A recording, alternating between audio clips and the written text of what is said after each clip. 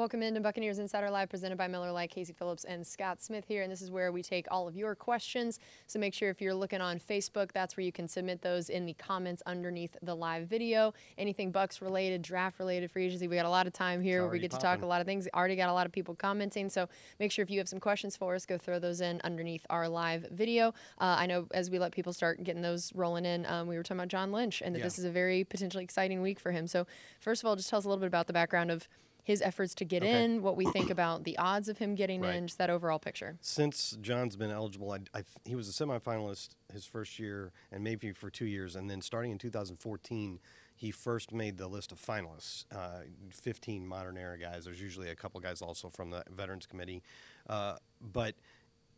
So he's been a finalist every year since, including this year, which is 6 years in a row. And each year, of course, we get very excited, as we are right now, that this is going to be the year that John will get in.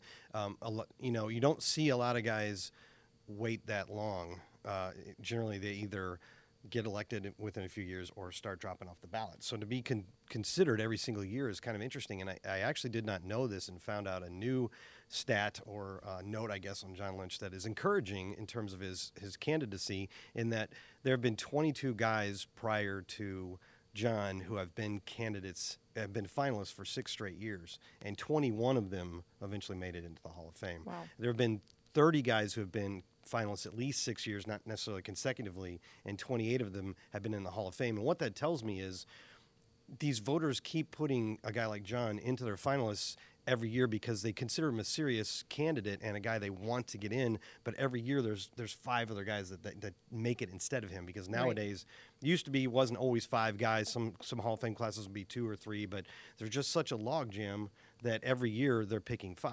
So every year you look at the list, and it's some holdovers like John, but there's always some new guys, and it looks relatively promising this year. That's awesome. That would be huge. What do you think it'll be if they decide to put him in? What will it be about him? Well, again, I think that he's considered Hall of Fame worthy by those voters. They just keep choosing 5 other guys each year because there's a lot of guys that are worthy. Okay, so you got John Lynch, who's been in 9 Pro Bowls. Just about everybody who's eligible that's been in 9 Pro Bowls is in the Hall of Fame, or eventually gets into the Hall of Fame. He was a Super Bowl champion. He's in Ring of Honor of 2 different teams. He's got a million tackles. What doesn't help him is, compared to some safeties who are in the Hall of Fame, he has 26 interceptions, which is good, especially considered the whole package. But it's not like the same number as the safeties that are in the Hall of Fame. Most of them have more picks than that. But that really wasn't all of John Lynch's game. You add that into the fact that he was considered maybe the hardest hitting player of his entire generation. One of the top, according to the NFL and their little videos, one of the top 10 hitters in NFL history. That's a whole package that you got to put together and consider. And I think this could be the year, because what you got to look at first is who are the new guys on the ballot, and how many of them are those shoe-in first ballot Hall of Famers like a Brett Favre a couple years ago. Ed Reed probably is. Tony Gonzalez probably is. And Champ Bailey probably is close. Maybe a first ballot, maybe not. So 2 or 3 spots taken up already leaves 2 or 3 left for holdover guys. And then you look at who's there, and there's some worthy guys there, like an Edgerrin James or a Ty Law, but you could see them choosing John Lynch now and maybe getting back to a guy like Ty Law, who's only been a finalist for 2 years in a row. See what I'm saying? Right, so yeah, that's a this good point. could be the year where they go, okay, this is our opportunity to get him in. John Lynch in. I'm hoping. Hopefully, yes. Yeah. Related to the Hall of Fame, Tyson wants to know, do you think Rondé was snubbed? I do, absolutely. And it's a little frustrating if you're a Bucs fan on those 2 guys, because John Lynch tends to get dinged because some of the numbers don't seem like they're there. Interceptions, as I mentioned. Rondé Barber has numbers like crazy. I mean, he's got some records. He's got NFL records. He's the only 40 interception, 25 sack guy in league history. He had the most consecutive starts ever for a cornerback. He won a Super Bowl. He's got plenty of interceptions, sacks. He's got the most tackles for any cornerback that you can find on Pro Football Reference. Tackles are a little difficult because they've been tallied in different ways, but he was just a great player all around. But the detractors say 2 things. One, they say he was a system guy, that his success was based on the fact that he played in the cover 2. Well, so what? That was the defense that he played in, and he was extremely good at it, and he helped make that version, the Bucs version of it, extremely good. And then the other thing they say is, okay, you already have 2 guys in the Hall of Fame from that defense, Warren Sapp and Derek Brooks, and now you want John Lynch and Rondé Barber. You want 4 guys from one defense that was a team that won Super Bowl. But to me, that one Super Bowl is only one part of Rondé's 16-year career, which Right. was excellent from beginning to end. Okay. Next question. I know we'll be getting this a lot, at least through probably free agency. John said, what is the backup quarterback situation? Yeah, well, we answered the exact same question last week, right? Yes. The backup quarterback situation is there isn't anybody under contract right now. So that's going to be answered, I suppose, either before free agency starts, because you can re-sign your own guys before free agency starts, or shortly thereafter. But I know who they're obviously wondering about what's the future with Ryan Griffin and Ryan Fitzpatrick. And like we said last week, it's a little less clear, especially for Ryan Griffin this year, because it's a new coaching staff. We obviously knew, and it was said many, many times, what Dirk Cutter and his staff, how they felt about Ryan Griffin. We don't know about how Bruce Arians and his staff is going to evaluate Ryan, so it's a little early to tell on that. Okay. Next, we have Patrick, who asked, what do you think Bruce Arians' main focus will be as far as helping Winston? So some of the main ideas of what he'll work on with Jameis. Well, I'm sure it'll be decision-making, right? And it seemed to be getting better already at the end of last year.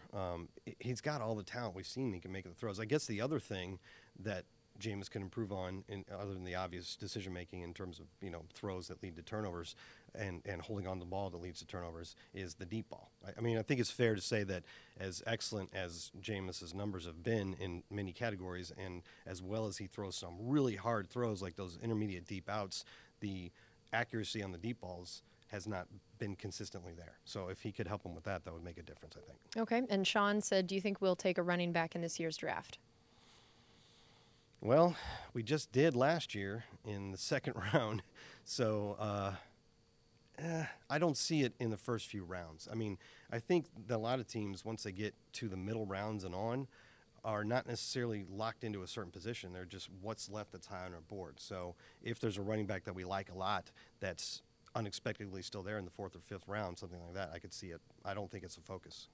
I've also seen a few people asking about if the entire scouting department is still the same, or is it how much is, Bruce Arians in terms of his role in that. So well, there's been no changes to that, and that's not surprising because for the whole scouting department, their year of activity basically runs from right after the draft through the draft. So, because if you think about it, that whole scouting, Jason Light and his whole scouting department have been working on the draft all throughout the season, and to switch now and to bring in a whole new group of evaluators after you've already had this group gather everything wouldn't really work. So that's not to say I anticipate any changes, but because Jason Light was in charge of the coaching search, right? So I mean, it's Jason Light's staff that we're talking about here. I mean, there's changes in every team's scouting staff, a little here and there, pretty much every year. Guys move on or find another job, something like that. But I don't anticipate big changes, but if there were, they would be after the draft. Okay. And Mike wants to know, do you believe Hargraves can play press and continue to be on this roster under this new defense? Oh, absolutely.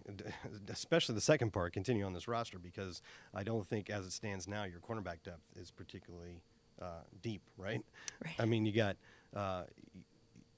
Carlton Davis, who looks promising, and MJ Stewart, he was injured down the stretch a lot, so it was a little hard to get a good evaluation on him. But you don't really have a lot of depth at cornerback, so it seems a given that he'll be back on the roster. Right. And you and I think that he looked good in training camp and to start the season. I know we're only talking about one game because he got hurt at the end of that game, but he was one of the better defenders in that game.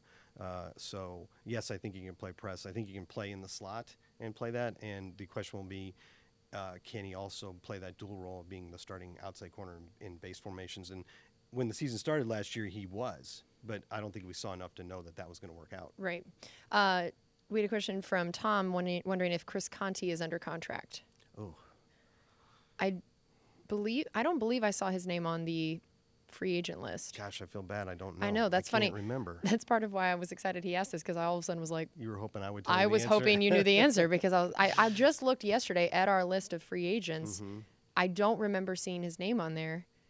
Well, let's go with your answer then. Sure, we'll go with Okay. that. Yeah, that's interesting. What do you feel like his role, if he is still here, could be in this defense, and how does he fit with? He's one of the guys we haven't talked about. We talked about like Hargraves and certain individual guys. We hadn't really talked about him. We're getting word from off camera that somebody That he did is the a free research, agent. There we go. that he's going to be a Unrestricted. free agent. Unrestricted free agent. There Okay. you go. So that's what I meant to So say. his role in the defense will be nothing if he's not re-signed. There you go. I do think that you got two potential starters already in place in Justin Evans and Jordan Whitehead. Mm-hmm. So I'm not sure that I don't think you'd walk right back into a starting spot Right. if you re-signed. Yeah, that's a great point. We've had a few different questions about how Gerald McCoy could fit within this defense as well. Well, again, all of these questions about how guys fit in this defense, we have to answer with the way that both Coach Arians and Todd Bowles answered repeatedly to these questions, that they're going to fashion their defense around the talent that we have and what they do best. So we got to stop worrying about, is it a 3-4, is it a 4-3? Right. It's probably both. It's probably more 4-3 because there's not a lot of true 3-4. I know Gerald himself, didn't he tweet out the other day, 3-4, 4-3, Yeah, 2-5, you play football, nose tackle, yeah. 3 technique, whatever it is, I can do it. It's football, and I think that's true. You take a guy like Gerald and put him in a true 3-4, he would probably be one of what they call defensive ends, not the nose tackle, but the D ends who are still playing shaded inside, or either on one shoulder or the other of the guard. They're still probably playing one gap football. I think Bruce said they were mostly a one gap defense, not a two gap defense, and so that's what he's built for. So I don't think Gerald McCoy would have any trouble fitting in whatever this defense is going to be. Brian said, what are the odds that we sign veteran DB talent in free agency over drafting and starting rookies again? Well, that makes a lot of sense. Just it depends on what's available, right? Right. A lot of people have already asked us about guys like Tyrann Mathieu. Tyrann Mathieu, and they ask about Patrick Peterson, who, as he said at the Pro Bowl, when confronted with this question, I'm still under contract with the Cardinals, so that's all there is to that at the moment, at least. But yeah, that makes a lot of sense. But again, it depends on who's available. I think that would you're probably. I mean, Brent Grimes' contract is up, right? So you're probably, if he doesn't resign, you're losing the most seasoned veteran on your team. Right. And you're right. You do have some young guys, and really, given that he's missed some time in a couple seasons due to injury, you still have to consider Vernon Hargraves kind of one of the young guys, right? So you do have a pretty young group there, so it would make some sense to have a veteran presence. Your safeties are young too. I mean, Right. Justin Evans in his third year, Jordan Whitehead in his second year. So yeah, I think that makes sense. Okay. And Tom was asking if there are players that don't fit within what Bruce Arians is wanting, when would we start seeing them be let go? Probably pretty close to free agency, which is March 13th this year, maybe. It's at some point in the first 2 weeks of March. Yeah, it would be closer to that. I mean, every now and then you see a player released in early February, but those are generally guys that it was kind of obvious when the season ended that was Right. going to. I think maybe we did that with Doug Martin last year, or an early February release, but most of those veteran release guys happen a little closer to free agency. Okay.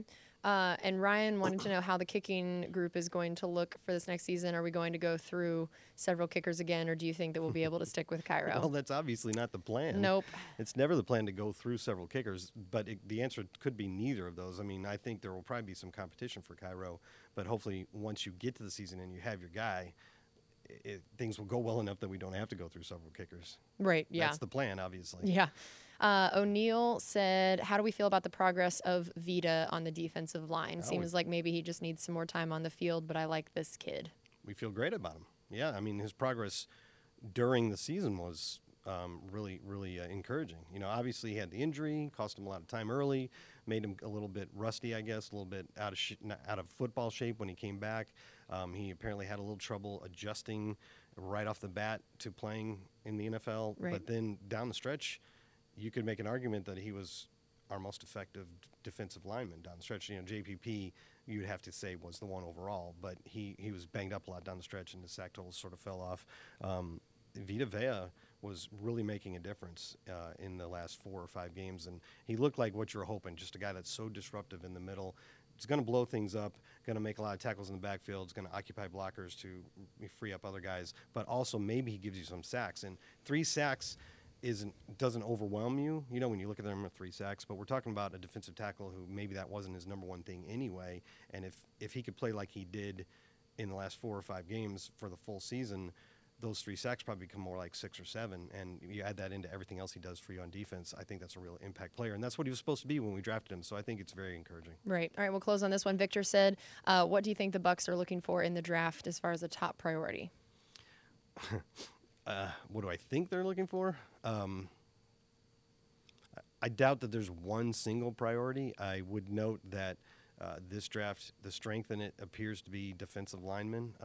So I would think that would be one place you'd be looking since you're picking 5th overall. But, there's concerns on the offensive line. There's always concerns in the secondary. So it could be a number of things, but I'll go with defensive line. Okay. Well, that's going to do it for us on this edition of Buccaneers Insider Live presented by Miller Lite. Thanks as always for joining us, and we'll be right back here every week at 10 for taking your questions. So always tune in right here on Facebook. We'll see you next time.